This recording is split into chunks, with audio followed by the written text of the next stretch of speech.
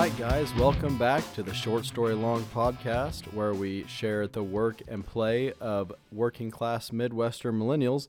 I'm your host, Sam Derrickson, joined by my co-host, Andrew Dial. What's up, guys? And a new special guest, Mrs. Marlene Wine. Say hello, Marlene. Hey, everyone. How are you doing today? So Marlene is the mother of my girlfriend and a certified car girl. So we've got a whole list of questions that we want to ask you. But first, what's new with you, Dozer? I would say what's new with me is after 6 years of applying for a Bobcat tag in Illinois, I finally got one. And the first time out, I killed one. Hell yes. So that was super cool. Almost wish it didn't happen that easy. Right. But it did, and we'll take it, I guess. So after all of how you had it built up in your mind, did it? Like, I just figured it would be like, I would have to try so hard, it would like put a strain on my marriage, and like I was going to do anything it takes. And it ended up being about a 2-hour deal. Gotcha. Okay. So, Gotcha. So anything else? I think that's it. That's my big news. Everything's boring in comparison. Right. I didn't really do anything too fun. I worked on my pickup truck, did some wiring on it, got some parts in for the Grand Cherokee to get it going. I smoked a bologna. Yes, I saw that. I never did hear the report back. It tastes like bologna. Okay. I mean, bologna's okay. It's not really my favorite, but other than that, shout out to Drew from Licking My Chicken. He got me set up with some rub to put on it. So, are you going to do it again, or is it one of those like we've been there, done that, don't need to do it again? I did not like it enough to do it again. Noted. It is a cheap meal, though. I think it was $10 for a 5-pound roll of bologna. So You'll be eating on that a while. It'll be going. I've already distributed some. So if you want some before you leave, let me know. I'm going to forget to do that. Okay. Marlene, what's new with you? Oh, not a whole lot. Trying to get ready for the Christmas holiday coming up in a couple of weeks. So got to get some things prepared for my kids out in Nebraska. So getting ready to get that going. Other than that, not a whole lot. Good deal. Good deal. Well, thanks for joining us. Well, we appreciate you being a listener, Marlene. How long have you listened? Since day one. Actually, I need to have something to do while I'm on my walk through my woods, and you guys keep me entertained while I'm trying to get some exercise. How's that? Good deal. We appreciate you. You're like one of 11, so very good. So I had a couple emails that we're going to go over here. Tim Gebhart, he wrote in after the burnout episode. He says, I'm a lot like Sam, and I've had at least tried to do burnouts in every car I've ever owned. I can't nail down a favorite, but I had 2 cars that were really great burnout cars, a 71 Plymouth Scamp with a 318 automatic and a 68 Pontiac Sport Le Mans 354 speed. I could get rubber in all 4 gears with the Le Mans, power shifting and letting it walk out through 3rd and 4th. That one would also get me pulled over for street racing and during a stoplight dash with a 67 notchback Mustang. Great podcast. Really enjoy listening. Cheers, Sneakers the Pinstripe Guy. So thanks, Tim, for reaching out. We appreciate that email. Joe Gasper sent me a burnout video when he first got the Rambler going like 9 years ago or something like that. So it was less than spectacular compared to how it is now, but thanks for sending the video in. And if it was a little bit better audio quality, I probably could play the audio on here, but it would probably just sound like crap on a podcast. So other than that, John Flowers sent us a whole bunch of pictures of some wheeling pre-World War II in Johnson Valley, Barstow area. Proof that you can take a shitbox anywhere. It's a bunch of like old Model A Ford. I need to see this. Yeah, so I printed them off so you could see them. But he says he also enjoys naming cars, coworkers, and favorite tools. So thanks, John, for being a listener. So this episode is going to be centered primarily around Marlene. We've had Laren on describing being married to a car guy, and now we've got Marlene, who is not only married to a car guy, but is a car girl herself and raised some car girls. So We'll go with our standard short story long questions. How do you know us? It's pretty obvious. I kind of touched on that, but how did you meet both me and Dozer? Well, I met Dozer through Sam just a few weeks back. And actually, Sam, I think the first time I ever ran into you was on one of our spring runs. Okay. You had your car out and doing crazy burnouts, and I had to figure out who this kid was, and now he's dating my daughter, so. So I apologize in advance and forever for that. So, what is your occupation? I work for a nationwide trucking company in the customer service dispatching department. Oh, cool. And aside from cars, what other hobbies do you have? I like to garden a little bit. Yard work. Actually do enjoy mowing my yard. That's me very too. that's very rare. I don't. Like Sam. I do not, and Amanda does not either. There's nothing better than a Friday afternoon and stop by the liquor store and get you a pack of your favorite drink and go home and just mow. Right? Yeah. Put your headset on and get it tuned up to the music you want or a podcast. You're just mowing. It's just you in the grass. Yeah. I don't even put the headphones on. It's just me and being outside, and all the stress goes away. Riding around my yard. So I don't have children, and I've been told it's a good way to get away from the wife and kids as a husband. So is that true for a wife as well? To get away from the husband and Yeah, you might say that. Okay. Yep. I would say It works both ways. when Laren stayed home with the kids, that was her job, was to mow. Okay. Like I'd get home from work and she'd be heading out the door. She's like, going to mow. Like, gotcha. That's right. Copy. All right. What was your first car, Marlene?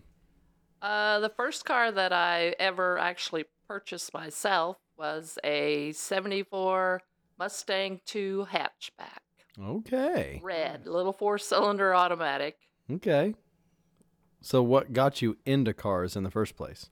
I would have to say my 2 older brothers. I'm the only girl. I had 2 older brothers.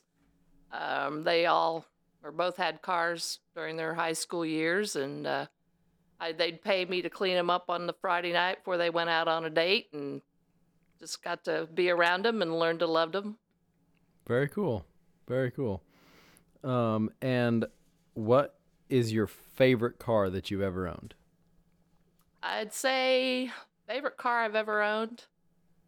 It's a toss-up right now between the 68 Charger and at one time I had a 77 Cutlass Supreme Brougham, triple black.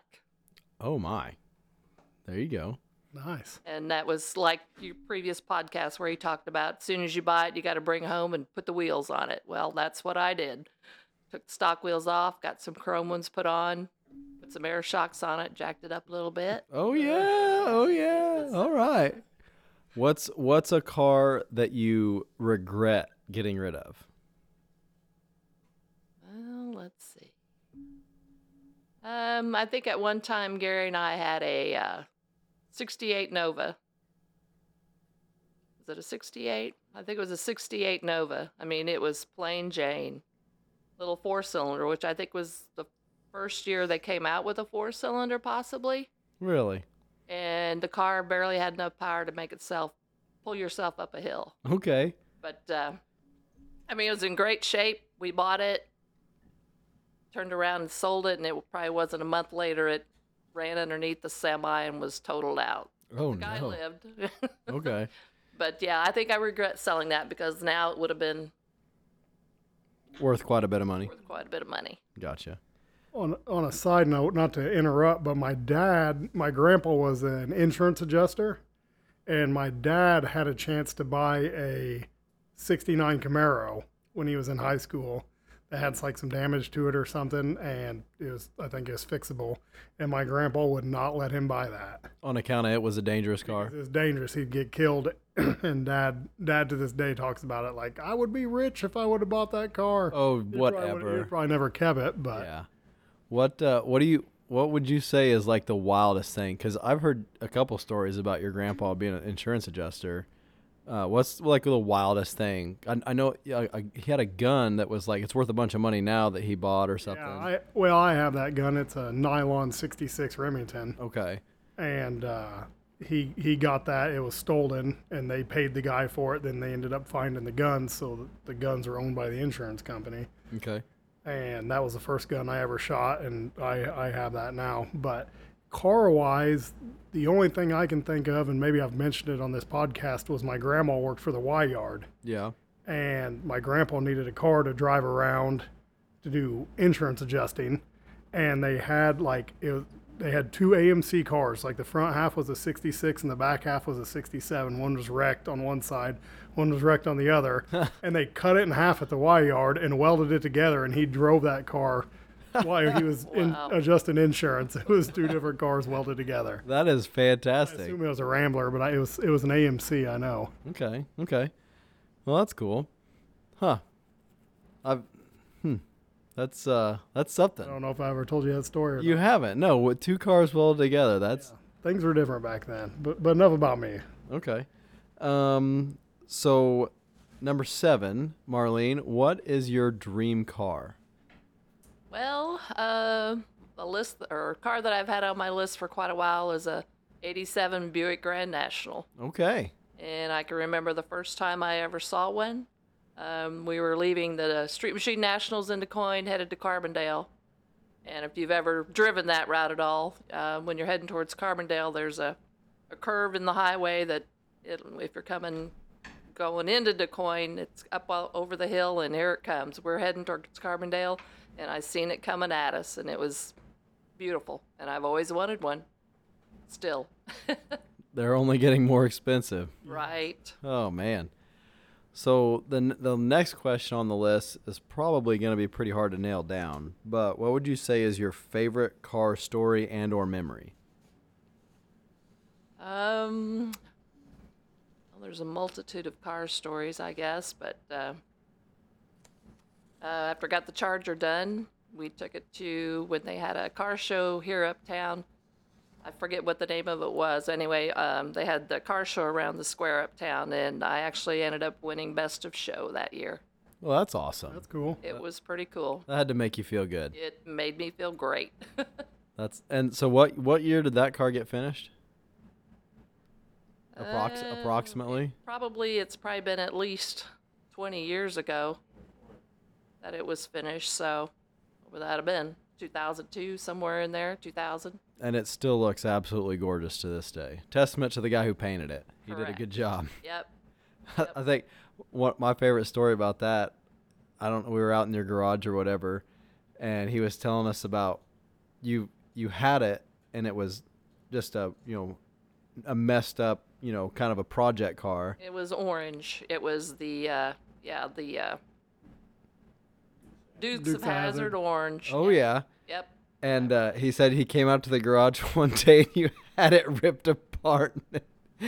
He wasn't ready to start on it, but you were. That's right. Yeah, same way with the convertible. It's like he comes home one day and I've already started taking it apart. He's like, "What are you doing?" I said, "Got to start sometime. We're starting now, or it'll never get done." That's the one thing my wife has learned. If she wants my help with anything, she just starts doing it herself first. Yeah. Yep. That must be a wife thing. Because Amanda does the same thing. She'll ask me to do something, and I won't do it immediately, and it's just she will start to do it, and then I don't know if this is good or bad, but I'll offer to help, and she'll, "Oh no, I got it now." I'm like, "Okay, whatever, go for it." Yep. So then when you decided Gary asked you what color you wanted to paint it, and you said black, and His jaw dropped. He's like, "Oh my God, did you see the length of that quarter panel?" I said, "Yep, sure do, and I know you can do it." so anyway, that was on my, we had the question, what's one car you know of that you'd love to have, and that's one of them, just because it's so beautiful just seeing that car, and it's not a car you get to see at a car show every day, and it's always funny going to a car show with you because everyone assumes it's Gary's car because it's not a car you normally see a girl driving. Right. But yep. it's your car, and you call it a boy magnet all the time because just line after line of guys come up, take pictures of it, look at it, drool over it. It's pretty funny. Yeah, it is, especially the younger boys. They really, because I think they relate to the Dukes of Hazzard as well, and Sure, yeah. yeah, they're always oohing and eyeing it. I remember one show we were getting ready to leave, and father and son were standing just away from the car for a little bit, and finally I rolled my window down. I said, "Can I help you with something?" He's like, "My son's just waiting for you to start that car up." He said he's been waiting. He's been waiting for you to show up. He just wants to hear it run. I'm like, okay. So does it have loud exhaust on it, or is it stock exhaust, or? It's not stock exhaust, but it's not extremely loud, but you'll know it's there whenever you get in it. So it's got a 383 in it, Okay. built by Dean Willenberg. Correct. And it'll get with it. And I think Dozer can remember this when I put a 440 in my Dart. All the guys, all the older generation was like, "Oh, that's more motor than you'll ever need," and Right. it's not a quick car. I mean, half the cam lobes are wore off of it. but You it's don't believe in zinc additive, or didn't at the time. it's a smog motor and everything, but I've always been disappointed in the performance of that much displacement in that small of a car. And Gary is kind of modest, and he told me, he said, "Oh, it's a stock motor, and I'll be driving behind him, and Marlene will just kind of roll into the throttle of the stop sign, just light him up, leaving the stop sign." And I remember I was over at Crossroads one day. I was like, "Yeah, Gary told me that motor's stock," and he goes, "Oh no, that motor ain't stock." As a matter of fact, when he was building it, he's like, "Well, what do you want this thing to do?" And I looked him square in the eye. I said, "Make it outrun that blue Chevelle." He's like, "I can handle that." And the license plate used to say SS Eater because Gary's car is a Chevelle SS with big block. Pretty awesome car in its own right. And it's just the dynamic of husband and wife with competing brands and competing cars is pretty good. So, but yeah, so a listener has emailed in with some more questions for you, Marlene. Okay. She would like to know, what is it like raising car girls versus car guys or car boys? Because like Dozer and I weren't really raised as car boys, but I mean, you think of a boy as being, dirty, rough and tumble, gearhead kind of whatever. The listener would like to know, what is it like to raise a car girl? Well, I have 3 of those.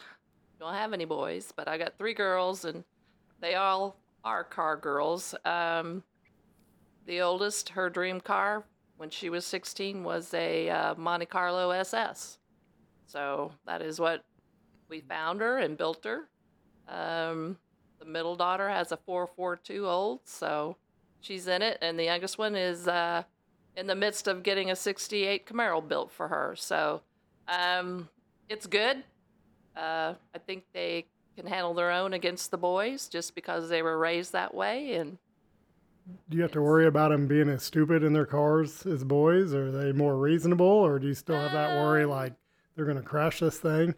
I'm not worried about them crashing it. I think one guy, when we got the Monte Carlo for our oldest daughter, of course, it's got the 305 in it, and they were all, "Man, you can't put a 16-year-old behind a big block car, a 305. It's going to, they can't handle that." And I'm like, "Well, you can if you raise them right. They'll be fine." And actually, the youngest daughter, we bought her a Grand Prix GTP turbocharged when she turned 16. And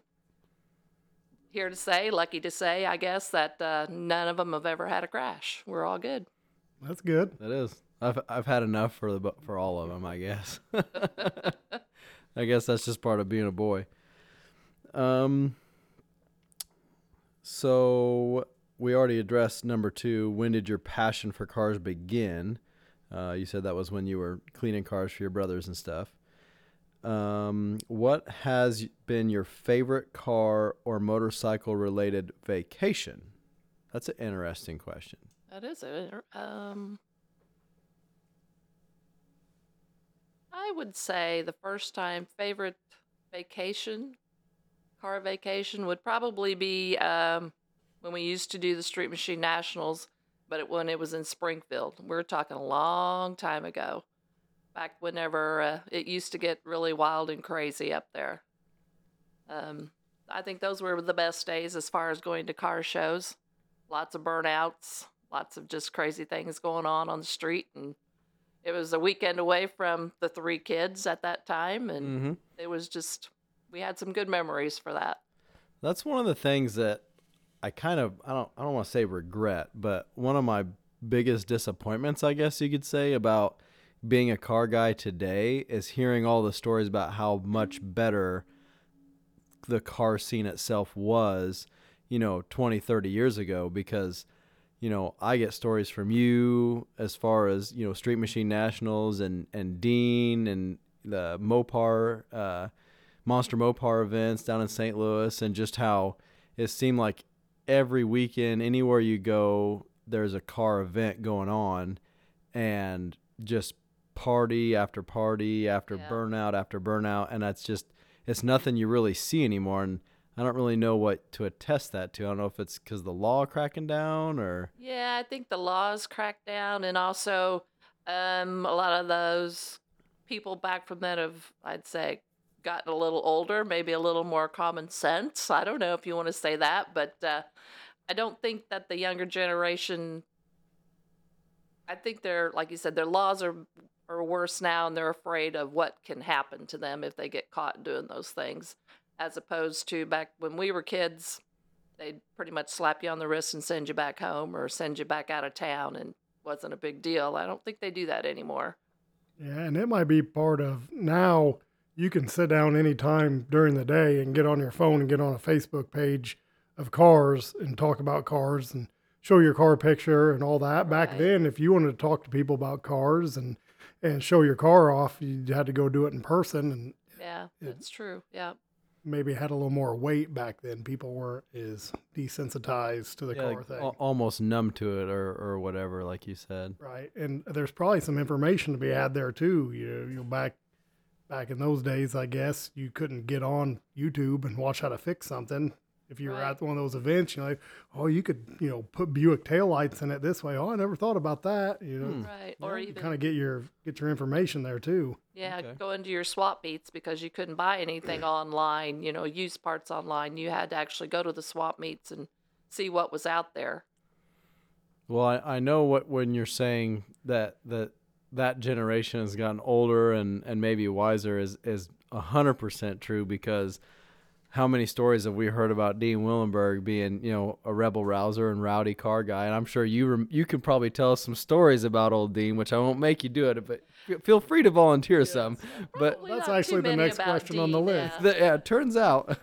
But well, now his famous line is not gonna happen when someone asks him to do a burnout. So I will say I've seen both Gary and Marlene do burnouts, so they haven't grown up yet. So I know there's been a few black marks in front of the house out there on the road, time or two.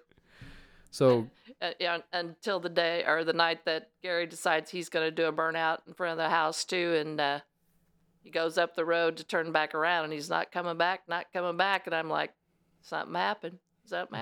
Well, it did. I think he tore out third gear, fourth gear. He ripped them all out and limped it back home. So whoops. yeah, parts are more expensive nowadays too, so that's probably why a lot of people aren't as wild and crazy.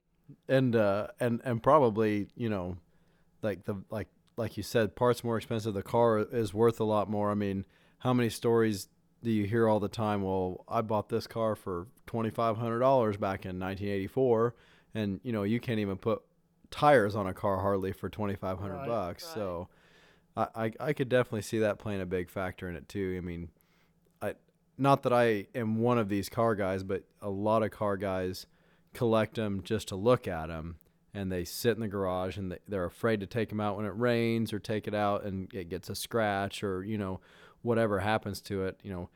My vehicles are for driving, but I can understand if you've got something that's way nicer than anything I got, how you could come to that conclusion where you can't take it anywhere or do anything with it. But at the end of the day, it's a car. It's meant to drive. So on that note, if it could, would you do a burnout in the GTX?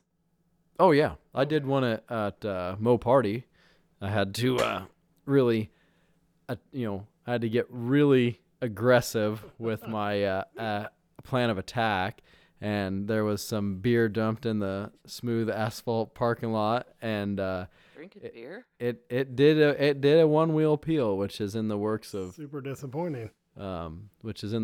getting adjusted, we shall say. So yeah, I mean it's not my rowdy car, it's my parade car, if you will, but yeah, it'll do burnouts for sure when it is capable of doing them. Fair enough. So question whatever. Tell me your best Dean Willenberg memory. I'm just kidding.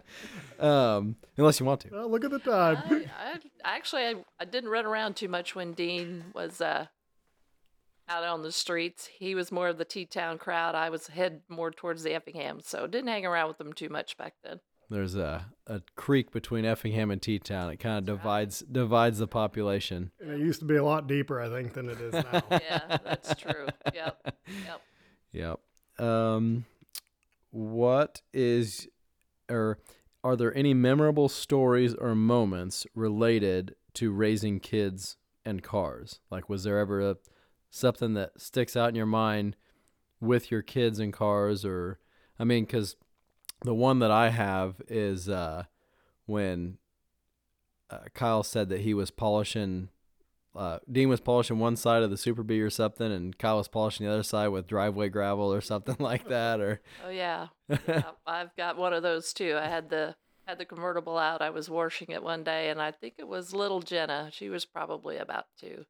She had her swimsuit on, and she was out playing in the water. Had the bucket there and the whole thing. And next time I look around the corner, there she is. She's making the circle with the rock on the car. Oh, no. Yeah. Almost brought a tear to your eye. Yeah. But yeah, we got that fixed. But yeah, that was one of those days too. Wow. What is your favorite car to work on or restore? Well, right now we're in the midst of building a 67 station wagon, Chevelle station wagon with an LS. Looking forward to getting that done. It's going to be a head turner, I do believe. It's a good looking car. I've seen it.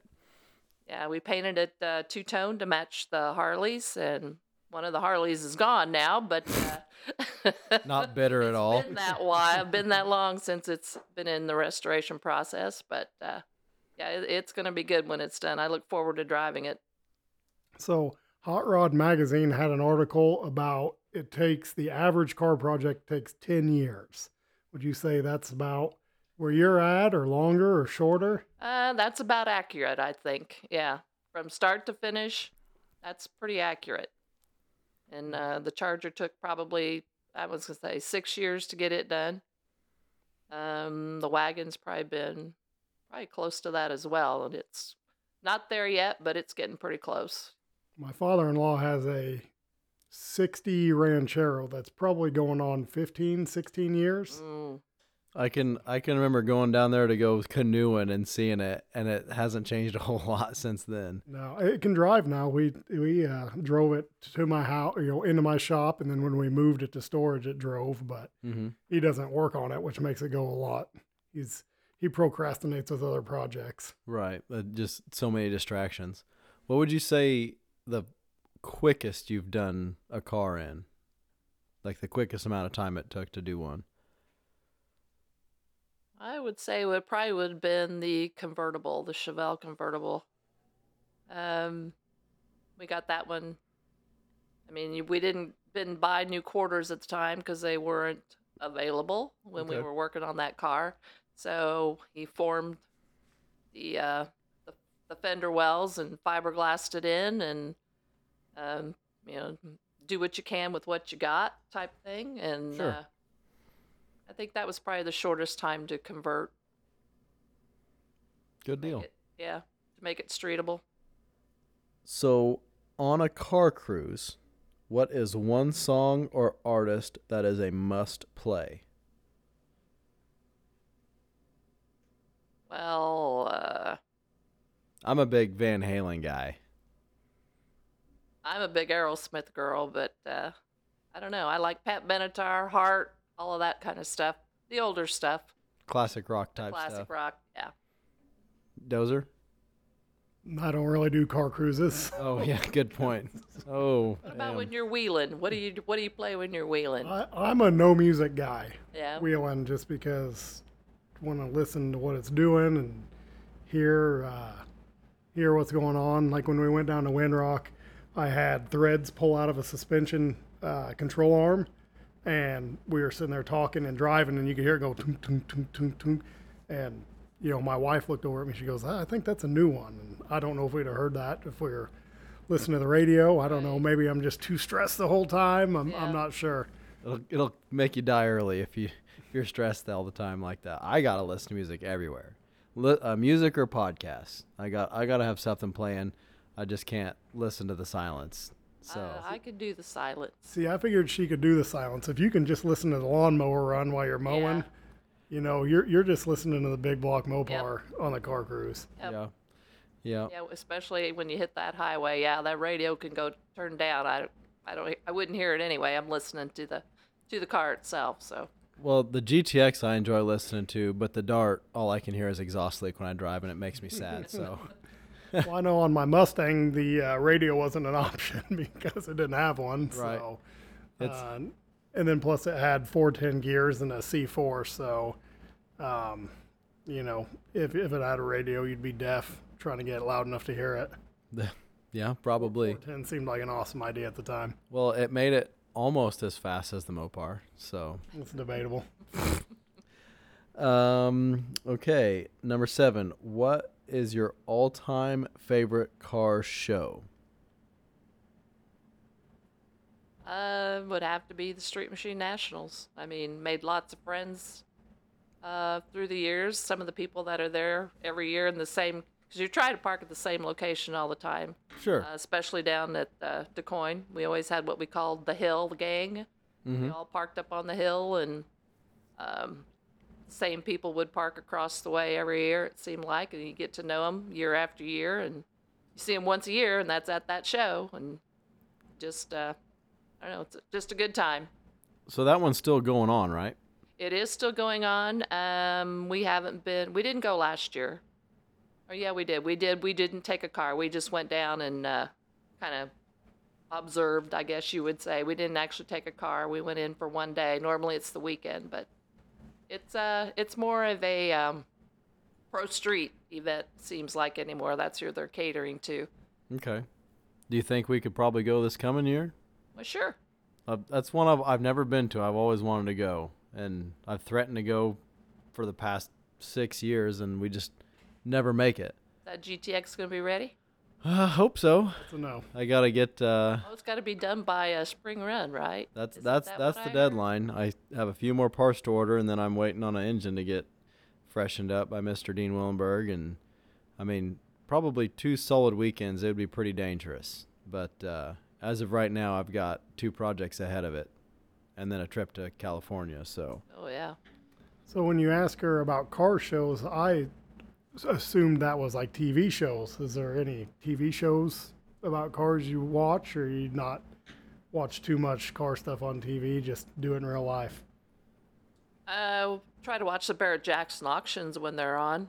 Okay. I've actually been to the Barrett-Jackson auction once, and I find that very interesting, just to see what the market is and what the cars are going for, and dream, of course, like everybody else. At the Barrett-Jackson, or is it Meekum that they do the Dodge thrill rides? Have you ever done one of those? I've never done one. They do them at Meekum. Yeah, okay. I've never done one. It looks like it'd be fun. I did one at Mo Party, and it made me want a Hellcat real bad. And it was right after I bought the GTX, and I got out of that it was a Hellcat that we got in to do the thrill ride. I got out, and I told Amanda, I said, I'm selling that GTX. I'm buying one of these. Like 2 weeks later, Cody bought one, took me for a drive, and I got out of that, and I said, I'm not buying one of these. I can't. I'll either be dead in jail or maybe both. I'm not sure. Right. It's way too much. When you talk about auctions and dreaming, my father-in-law had a 65 Ranchero, and he had it for sale on Marketplace for $6,500 or something. Yeah. And everybody, would you take 4? Would you take 3,500? And a guy from there's a car auction down by Springfield, Missouri. A guy called and said, we want it to be in your auction. He's like, oh, I'm not going to do that. It's a scam. And I was like, no, like, why don't you put it in the auction? Right. He called the guy back. You can have a reserve and all this. It sold for $9,000. Oh my God, At awesome. the auction. Yep. Yeah. Heck yeah. Couldn't get the Great. time of the day on Marketplace. But, Right. And even after he paid 10%, it was still more than he Yeah. was asking. So Right. Worked out pretty good. It's all about getting to the right market, you know. Yep. Yeah. What's your favorite car show, either on TV or in person, Dozer? I don't watch a whole bunch of TV. I'm trying to think if there's. I kind of like the stuff on YouTube where they like. There's a guy in Canada that goes out in a junkyard and tries to get stuff running. Like supposedly, the guy said if he can get it running, he won't scrap it. And there's like old cranes out there and like cranes with like two-stroke Detroits Okay. and stuff like this, and they're always just spraying the piss out of them with ether and trying to get them started. But growing up, I mean, hot rod TV and Extreme 4x4 and Stacy David, I think it was trucks back then. Yeah. Yep. I always liked all that Watch stuff. that one. Stacy David. That's a familiar name. Yeah. He's got almost as good a hair as Gary. Yeah, almost. That was Saturday mornings. I couldn't wait. I used to be a big fan of Roadkill before you had to get Motor Trend on demand. Yeah, I did like Roadkill a lot, but I refused to. Well, it's free. You just got to create a sign. No, I've got Right. enough sign-ins and passwords in my life. I don't have a whole lot of time to devote to watching online content anymore. I'm pretty busy most of the time, and then if I'm not busy, then I'm kind of relaxing, watching Netflix or something just for background noise while I scroll on Facebook looking for something to buy. Typically, Buyer, I seller like trade. the early Roadkill. They did the Dragwire where they bought that like Jaguar 4-door. oh, That put the someone blown. Someone had put a 350 in it, and They put a blower on it. They flew to Northern California and bought it, and like carried on an 871 blower onto their luggage, put it on in an O'Reilly's parking lot, and then drove back to Southern California and raced it. And that I really like that one. That was pretty cool. I think And that's when they started taking the hood off of stuff to keep it cool. we've done quite a bit of Roadkill type stuff ourselves. Yeah, we should probably have an episode on some of that. Which one of them we'll have to for sure do an episode, maybe with Cody later, about the toter home coming back from Utah. That was a pretty roadkill type situation. What about in-person car show? I mean, I don't go to a ton of them. I always like going to Geckner Brothers. That's Me always too. fun, just because you see people and your buddies are doing burnouts. Yep. The T-Town Car Cruise is super cool because of the burnouts. Kids love it. And then when Drag Week came through, and you could literally walk up to, 4,000 horsepower Pro Mods that drove in. And, hey, your kids want to sit in it? Like, Yeah. I guess don't touch anything, kids. Yeah. They said it. They don't give a damn. They don't care. They don't understand what. But that was cool. All the burnouts there. Yep. Okay. Mine for sure was Geckner Brothers, just because it's 2 blocks from my house and it's a bunch of fun. I really enjoy T-Town Cruise Night, but having haphazardly built non-cooling big block vehicles, it's not a very kind event for vehicles that overheat. Right. Well, why don't you put like an electric water pump and a different, fan setup in there? Well, I tried that. That didn't work. So, yeah, it's back to square one. But I really, really enjoy Mo Party. We didn't go this year, but we went the first year and the second year, and I'll definitely be back next year. It's just, it's a Holly really knows how to put an event on, which they've been doing the LS Fest and the Ford Fest for years. So it's there's never not something to do. Like they have seminars on doing Gen 3 Hemi swaps and stuff, and they've got the dyno, and they've got the car cruise that they put on.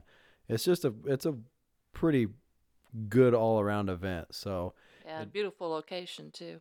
yeah, it's just a bit of a haul down to Bowling Green. So Yeah, when you're talking about your big block overheating, and earlier you were talking about your 440 not being that hot, I was thinking about when we put that motor together, your pistons were legitimately an eighth of an inch down the hole.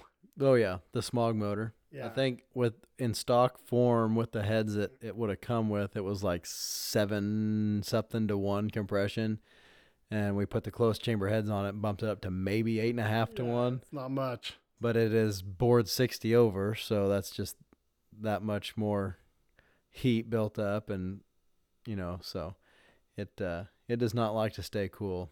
When we were talking about the favorite car memory, one that sticks out while you're talking about that is after we got your car done at my house, and we took it around. It was like midnight, and we took it around the block a couple times with open headers. Oh yeah. And I was like, this is probably kind of rude, because I lived in town. And we pulled it back in the garage, and then the police showed up. Oh, no. No, it wasn't midnight. It was 9 o'clock at night. Yeah. It was 9 o'clock at night, and the police showed up, and they're like, hey, we've got a noise complaint. And I said, okay, but isn't like quiet time after 10 o'clock? Yeah. Well, yeah, technically. And I remember because they thought we were running the car in the garage. Right. They didn't know we were driving it around their block, open headers with no insurance. Yeah. And, well, you just need to keep it down. And I was like, but do we have to? He's like, well, I guess no, you don't have to keep it down, but it would just be the neighborly thing to do. We're like, okay, thank you. I'm sure I was being pretty mouthy too. Maybe, I don't know. But I was pretty mouthy back then. Anyway, no, that was a good one. That was a good one. There's a lot of good memories in the garage on Henrietta Street. We built some crazy stuff in there. So number 8, how many times do you have to correct people that it's your car and not your husband's? Oh, quite often. I remember I drove the convertible to Menards one day, and of course, whatever car I drive, I normally park away, from everyone, just cause I don't like door dings and scratches and all of that. Anyway, I come out and there's a couple guys just walking around it, looking at it, and I get up close and they look at me and they're like, I can't believe your husband let you drive his car to town. Oh, yeah. I'm sure they saw the instant fumes, but I said, well, I don't know why he wouldn't let me drive it because it's my car. Oh, okay. Do you think they believed you? I don't know if they did or not, but I also usually get comments on the Charger too. Yeah, man, your husband's got a nice car. And then we got the photo album, of course, that shows the restoration through the process. And there's pictures of me underneath it and pictures of me priming and all of that kind of stuff. And I said, well, it's my car. Okay. Yeah, he does. It's a Chevelle. It's over there. Yeah, it's that blue one. Them Chevys are a dime a dozen. Would you say, did you get more of that when you were younger opposed to now? Everything's kind of moving to, girls can do more than, Yeah, definitely. Definitely. Years ago, it was more prominent because it was basically, all the guys always had the cars and the girls just sat on the passenger side. So, but yeah, we still get it every now and then, but it was a lot more often years ago. Yeah, I can see that because I feel like if my kids saw a girl in a classic car, they wouldn't be like, oh, that's weird. I don't know. Maybe I'm just curious if it's different now compared. Yeah, I don't know. I'm sure it's moved way further away now, but I would feel like it's still something that you'd have to go through. Yeah, every now and then you'll get it, but yeah. I would say due to like Instagram and stuff, though, it's probably cooler now to be a car girl than it ever has been. Well, it's as far as getting attention. Oh, it definitely does that. I mean, what's her name that did Drag Week? Alex Taylor. Alex Taylor. I mean, she's, not that she's anything special, but she's famous because she's one of the very, very few females in the sport of the drag and drive type stuff that's really, really popular right now. And it's, just guys being guys. I mean, you're gonna want to, kind of buddy up like, hey, can I help you? You're a cute girl doing this racing thing. Like I'm, a big strong man here to help or whatever. And she's like, no, I got it. And she's jacking up her own car, working on it and everything. So she's become famous for that. So I feel like that's kind of maybe empowered a generation of girls to try and, pursue a passion. If, maybe 20 years ago, it'd have been like, girls probably still liked the cars, but, there was no way for them to break into the hobby because everyone just kind of looked at them like there's no reason for you to be here. Yeah. But now I think it's, not to get all, feminist and equal this, equal that. I think, today is probably way easier to be a car girl than it was maybe when you first started getting into cars.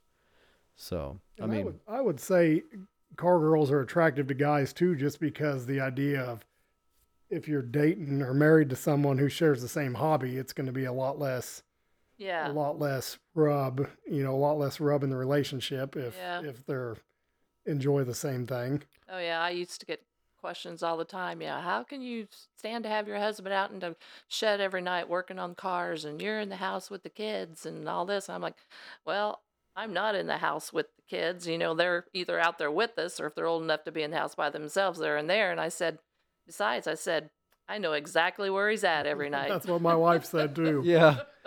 And me dating a car girl, it's almost bad in the wrong or in the right direction, whatever you want to say, because when I bought my GTX, I was ready to walk away, and she wouldn't let me. She's like, "You're buying that car. Like, I don't care whatever it takes. You're just gonna buy that car." And I was like, I mean, I don't know. I'm pretty indecisive when it comes to stuff like that. There's no voice of reason on that side of things. Exactly. Like I want to, but I probably shouldn't. Like, oh, go ahead, do it. Yeah, like, go ahead, do it. Yeah, do it, pussy. Yeah. But and then like she was raised by Marlene and Gary, and they don't sell nothing. And I was Sad but true. I was trying to sell the Dart. Storage space. I was trying to sell the Dart, and I got a very clear and loud "that's not gonna happen" from her, because that's the car she met me in, and that's the car I'm gonna keep. So who told you was it Gary, you can't build a car collection if you sell stuff, or who told you that? I think it was Gary. You can't start a car collection by selling stuff. That kind of spoke to me. Yeah, Gary doesn't sell hardly anything. We've got project that he bought. Oh yeah, I'm buying it because it's a good deal. We're gonna sell it. I'm gonna make money on it. That's probably been 3 or 4 years ago, and it's still there. I'm too much of a love 'em and leave 'em guy. It's for sale though. Yeah, it's for sale. Anyone it's not looking on for a sale. 68 Olds 442, look me up. Make you a deal. Yeah, we need to get that sold for you this spring. Does it have a 455 or what? 400. It's got some. We need to run the numbers on it again. It's got some rare engine in it, but it's a good looking car. It's ready to put together and finish. So if you're looking for a 68 442, we got one that's ready to get put together and ready to go. So, what's the next one? What is your favorite part of the restoration process? Favorite part would be watching that spray gun, the first swipe down the car with the color. Okay. Yep. nice? I've not got to experience that. That's a pretty awesome feeling when you know that it's here, it's ready. Big things are happening. Big things are happening. We're close. And now that first spray down that quarter panel with the color on it is pretty awesome. Oh, the only time I've experienced that was my wife, his then girlfriend. She had a Chevy Cavalier, and she wanted to be yellow. Mm-hmm. And my father-in-law knows just enough about painting to be dangerous, so we painted it in his garage, which he painted his Nova in his garage too.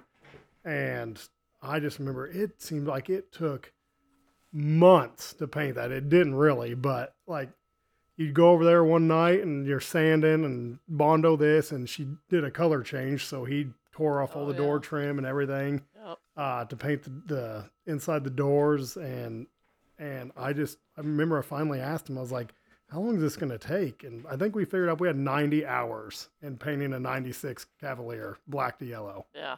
When you do that color change, you got to do all the door jams, all that knuckle busting, sanding. That's what I call it. So on the wagon, you painted the inside of the doors and the engine compartment, right? Mm-hmm. That turned out really well. So Yeah. It's all two-toned inside the doors, under the hood. Yep.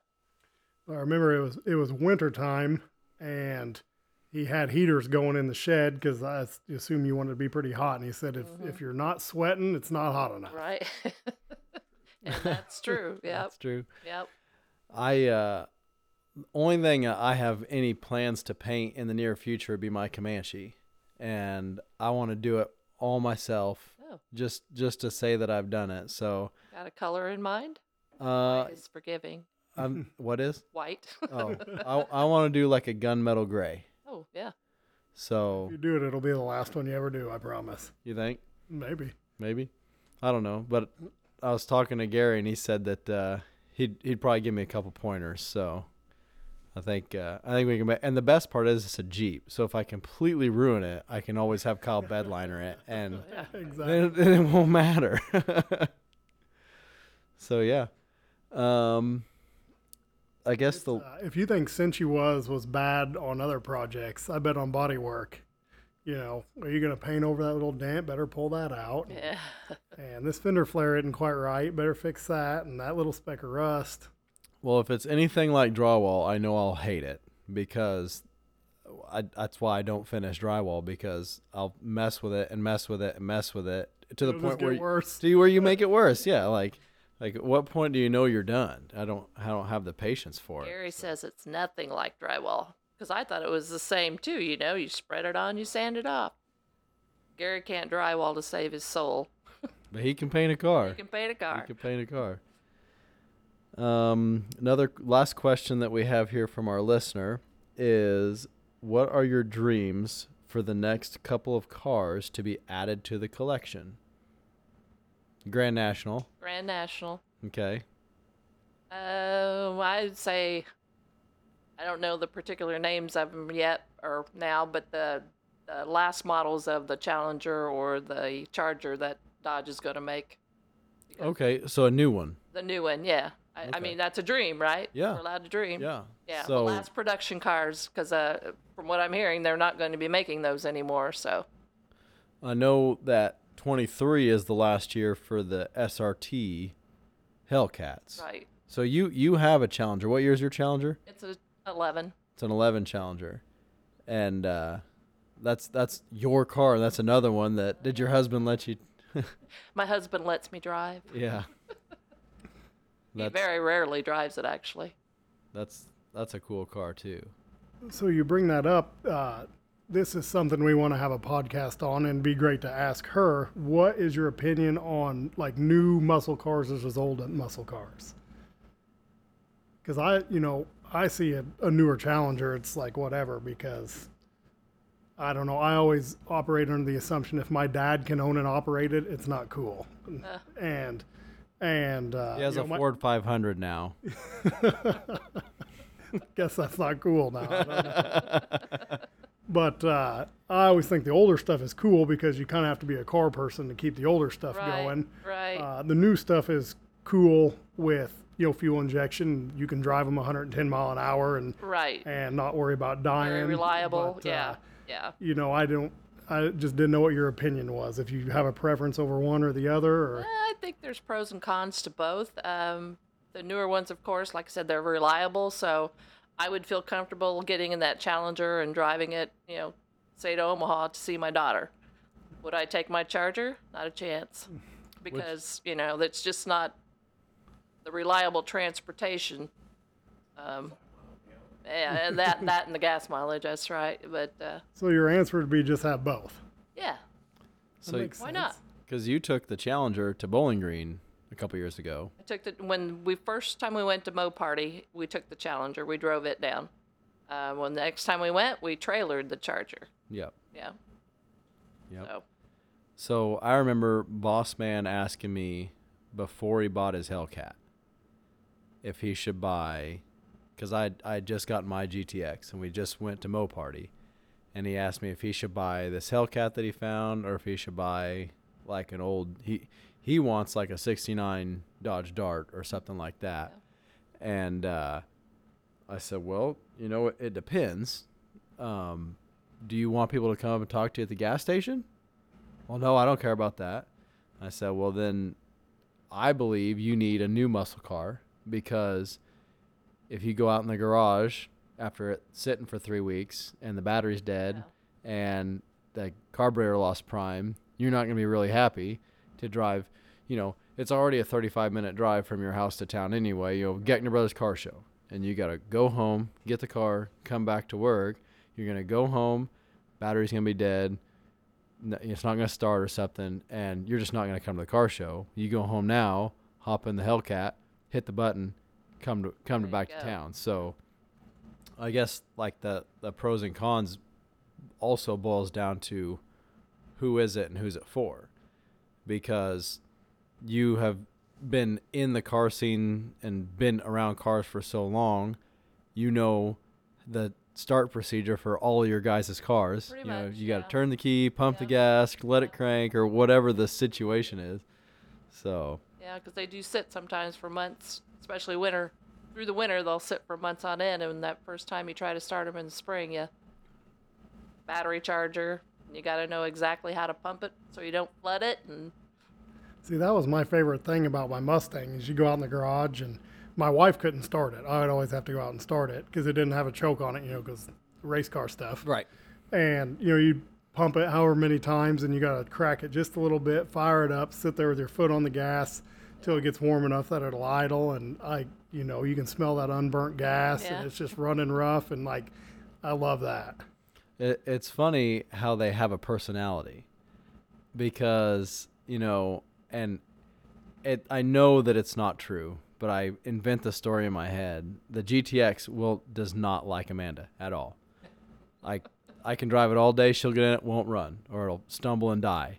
And then the Dart, she can start it, she can drive it. She's gotten pretty good at that just because we have used it a lot more and a lot longer.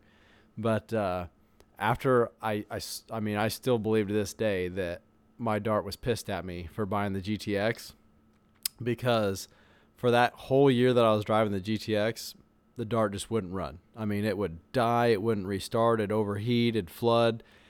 And I drove it the same way I've always driven it. And it just, it was just pissed off at me, like I brought a new mistress home or something, So I guess, you guys have your cars all parked together, and do they get along well, or? You just really asked that question. No, if you put the Charger and the big block Chevelle next to each other, they growl. Okay. Oh, yeah, they don't like each other at all. My Dart hates Gary Chevelle, by the way. We stopped and waited for him at the Stewartson gas station, and Gary come and got gas. And I was just sitting there. We'd sat there for 10 minutes waiting on him or whatever. That son of a bitch would not start. As soon as Gary's car pulled up, it tucked its tail between his legs. It was not having it. And Amanda was like, ooh, poking fun at me and everything, because she's a Chevy girl. Yeah. Big time. But she's going to build a Mustang, so. Yeah, well, she does have ovaries, so you gotta give her some grace. Hey. Careful. But some of the best stories are breaking down and stuff being junk and just giving you hassles. Your story, if you had a new Hellcat, it'd be like, yeah, we went and got gas, and Gary pulled up, and then my car started, and we kept driving. You know what I mean? Exactly. I got a roller hot dog from inside. I like old stuff. Yeah, and then that's the thing is, when we go on these car cruises together, like the spring run or the fall run, someone's going to have some kind of trouble. And there always is. Like the fall run, Donna lost a brake caliper bolt, and then we did, and then ran out of fuel. Right, yeah. In Jaeger's Corvette.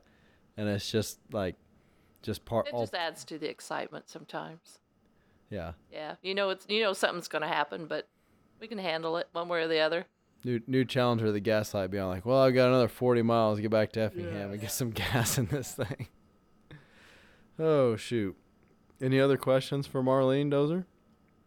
Well, you've talked about Chevys and Mopars. Do you have a favorite brand? And is there a brand rub, in the family, kind of some people get with baseball playing, You got your Cardinal and Cub families. Right. Is there like a Mopar Chevy thing? Which, I mean, you've mentioned that Chevys or GM products are on your want list, but I didn't know if there's any dynamic there. Well, Gary is definitely a diehard Chevy guy. He, I mean, when we were running around, cruising through the country, I'd see an old Mopar or something. Man, we ought to check that out. Yeah, it's a Mopar. Nobody wants a Dodge. Junk Dodge. Yeah, junk Dodge. Nobody wants a Dodge. So he's definitely pretty much strictly Chevy. I think he's warmed up a little bit to the Mopar side since we've gotten a couple at home, but I like them all. Any of the classics. I mean, I'd drive a 69, 70 Boss Mustang any day of the week if I had one.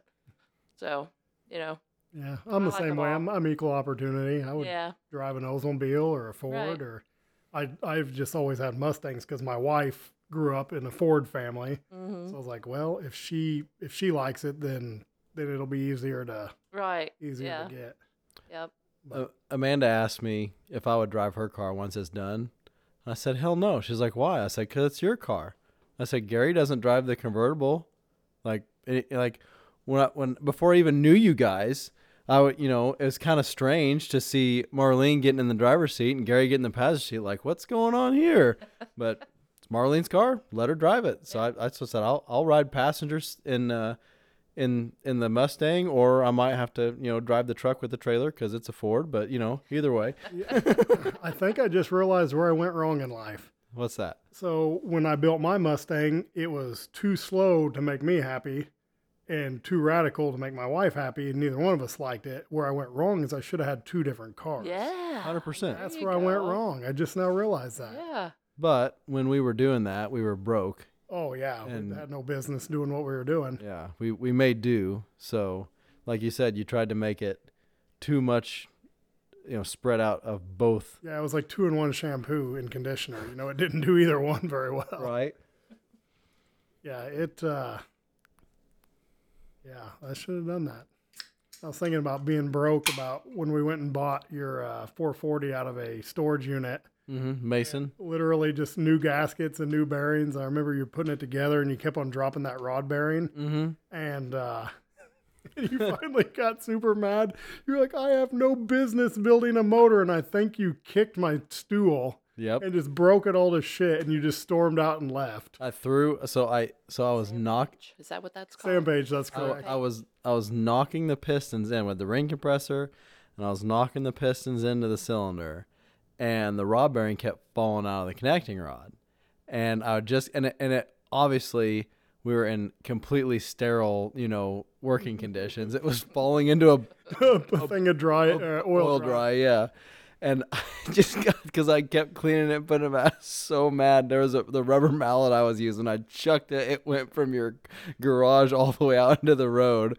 I was wearing tennis shoes. I kicked your stool. Pretty sure I broke my toe.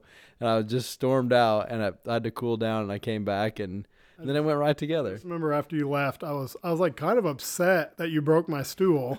And I remember drywalling it back together. That stool is still sitting out in my shop by the plasma table. We sit on it when the table's cutting. With drywall It's got screws. drywall screws in it because you kicked it, just broke it to shit. I'm sorry. You want me to buy you a new It's stool, all right, bud? It was worth it. Oh, man. Yeah, no, we didn't really do anything to that. I remember it comes up on my time hop once a year. I had a spreadsheet of what it was going to cost me to build that car, and I compared that to the credit limit on my credit card to see if I could get it done or not. But yeah, I basically put head gaskets and Used Lenati cam, used cam, used lifters. used valve springs. Yep, everything. Yeah, really the only thing that put a set of rings in it. And Did you put bearings in it? No, you didn't put bearings because No. you're like, if I put bearings in this, I've got to turn the crank. And if I'm going to turn the crank, I need to buy a stroker crank. And if I'm going to buy a stroker crank, I need to get heads. yeah, So you're like, I'm putting it back together. I'm pretty sure some of the bearings had gold in them at the time, mm-hmm. but Yep. still going. Still going, to this day. But Guess when you make 180 horse, it's not hard. gonna tear itself up. It's hard to tear itself up. I mean, you think about like all these little 4-cylinder cars that go 200, 300,000 miles, they don't make enough power to hurt themselves. So if you've got a 440 cubic inch engine that's putting out, 170, 180 horsepower. It's just going to keep chugging along all day long. So We should take your 8th mile time and put that in the calculator and see what it says horsepower wise. okay, we can do that. We can do that. Do you have? Where Do you do have? this at? The Oh, internet. watch. Where you do everything. yeah. fancy. Get your calculator out. We'll do it right here live on the air. All right, live at 5. So, but no, that transmission was put together by Dean Willenberg, and that's the second most impressive part of that car, is that not only is the engine still running, knock on wood, the transmission's still holding up, and The Mopar God. and he put it together with used parts. The valve body in it, reverse manual valve body, was in Rick Willenberg's shed fire, and he was sure it was just junk, and he's like, well, if it don't work, like, we'll just try something else, and we put it in there, and it works, still working to this day. What was your 8th mile ET? It was 9. No, you were in the 8s. No, it was low nines, like 9.15. No, you were lower than that. You were like 850, I thought. Because my car ran in the 8s, I thought. Did it? Yeah. I don't know. The time slips are still in the dart, but Well, that's not helping us right across now. town. Just do 9.15, And how much does it weigh? 2750. Without me in it. So you can probably put 2950, 3,000. That's not good. That's not good. Your flywheel horsepower is calculated at 177. So we're close. 180 horsepower. Nice. There you go. I feel like you ran an 835. I really do. Really? Yes. Well, do quarter mile, because that was it was 1430 in the quarter mile. if you ran an 835, it's 233 horse. That's respectable, They have one for quarter mile. because I vividly remember being at Gateway and them saying, "Are you going to run 14 seconds?" I was like, "No." Like, well, you need a helmet if you do. And I ran I ran whatever it was, 14:35 or whatever. And I came back to the ticket booth, and they had wrote on their helmet and circled it like 4 times. So Boy. we parked it after that. But that was on, so it's got, just a regular mechanical fuel pump, What was your ET? 1435. Oh, and it doesn't keep up at 6,000. I mean, I was on the chip, at the 1,000 foot, and the fuel pump wasn't keeping up keep the float bowls full. 184 horsepower. So that's probably right. Between 180 and 200 horsepower, I'd say. And I assume that's to the wheels. I thought it said flywheel, but it doesn't say on this one flywheel. That's got to be to the So wheels. That's got to be the wheels. So maybe we're like 225 at the flywheel. Dang, not bad. If you figure like a 50% loss through a 727. Oh, it's not that bad. It can't be that Put bad. them in dump trucks. They put them in everything. There's a lot of race cars out there running 727s. But no, If you figure a 40% loss, you're 305 at the flywheel. That's not bad. That's not not bad at all. I mean, my wife's minivan's like 265, but I mean, it's probably just as fast as the Dart.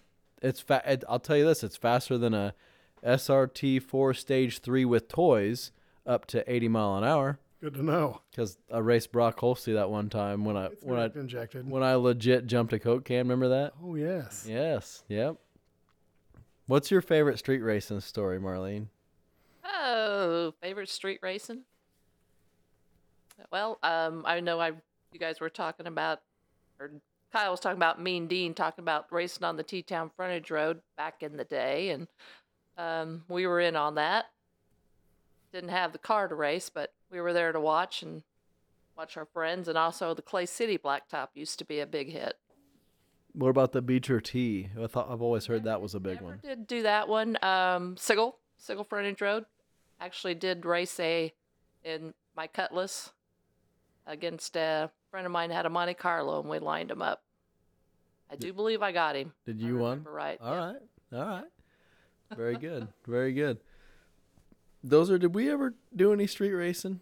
between you and me. Yeah, we raced down the Montrose Blacktop after we left Dean's. We did two races. I think I won one and you won one. And Oh, headed towards Dietrich from Montrose. yes, we were heading south. Yeah, that's a good straight road. Good stretch, yeah.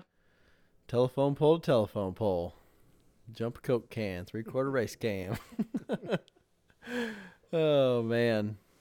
We get in a lot more trouble now than they used to, probably. Well, that's yeah. that's what Marlene was saying. Like Yeah. they'd slap you on. Like back then, like I've heard stories of Dean. Like the cops would take your beer Oh, yeah. and tell you to go home, and now you'd be in jail and Yeah. throw away the key. You know. So Now, we've cruised Maine with a keg on the back of a pickup truck before, back in the day. Yeah, oh man. crazy. I was hoping for some nostalgia like this. What was the first time you drove over 100 mile an hour? First time I drove over 100 miles an hour was in that little Mustang 2 with a 4-cylinder going up Green Creek Hill. I hit 102. I had her wound tight. Yeah. Oh yeah. Oh yeah. That's probably the first time I went over 100 miles an hour. What is the fastest you think you've been? Fastest is probably, I would guess probably in the Challenger when I had it up to like 122 That's moving. from Midway to Sigel. That's moving pretty good. Those are how the fastest you've ever been. One time when I got my bike, the first poker run on the bike, I think I had the bike at right at 120, and I looked down and I scared myself. That's a lot for a Harley with I 5 would speed. never do it again, ever. That's wound up with a Yeah. 5-speed. Yeah, the fastest I've been on the street was my dad's pickup truck that had a Hemi in it. Yeah. And we were going down to Trenton to bring deer meat to the processor. And you get off, and it's like an interstate, but it's not. It's got just roads that go through it. It's Yeah. like they were planning on it being an interstate. Yep. I remember we went 110 because that's the fastest it would go. Me and my brother were driving it. Mm-hmm. I mean, I was probably 16 or 17. Perfect. And the fastest not on the street would be my father-in-law's Nova down Gateway, which was probably 120, Okay. which 120 down Gateway isn't that big a deal. Lots of shutdown. Really, Yeah. lots of shutdown, and it's wide, and no one's going to pull out in front of you. And I remember Ryan had that diesel Power Stroke that he had a chip on, and he came to school one day. He's like, dude, if you go past 100 mile an hour, it goes back and resets. It goes back to 0 and then starts climbing again. No, it does. Yeah. So we got out of No school way. and went north past Builder Supply out into the country. And we went, and I'll be damned if you get to 100 mile an hour on a Super Duty, the speedometer goes back to 0 and starts counting again. That's freaking That's cool. great. I did not know that.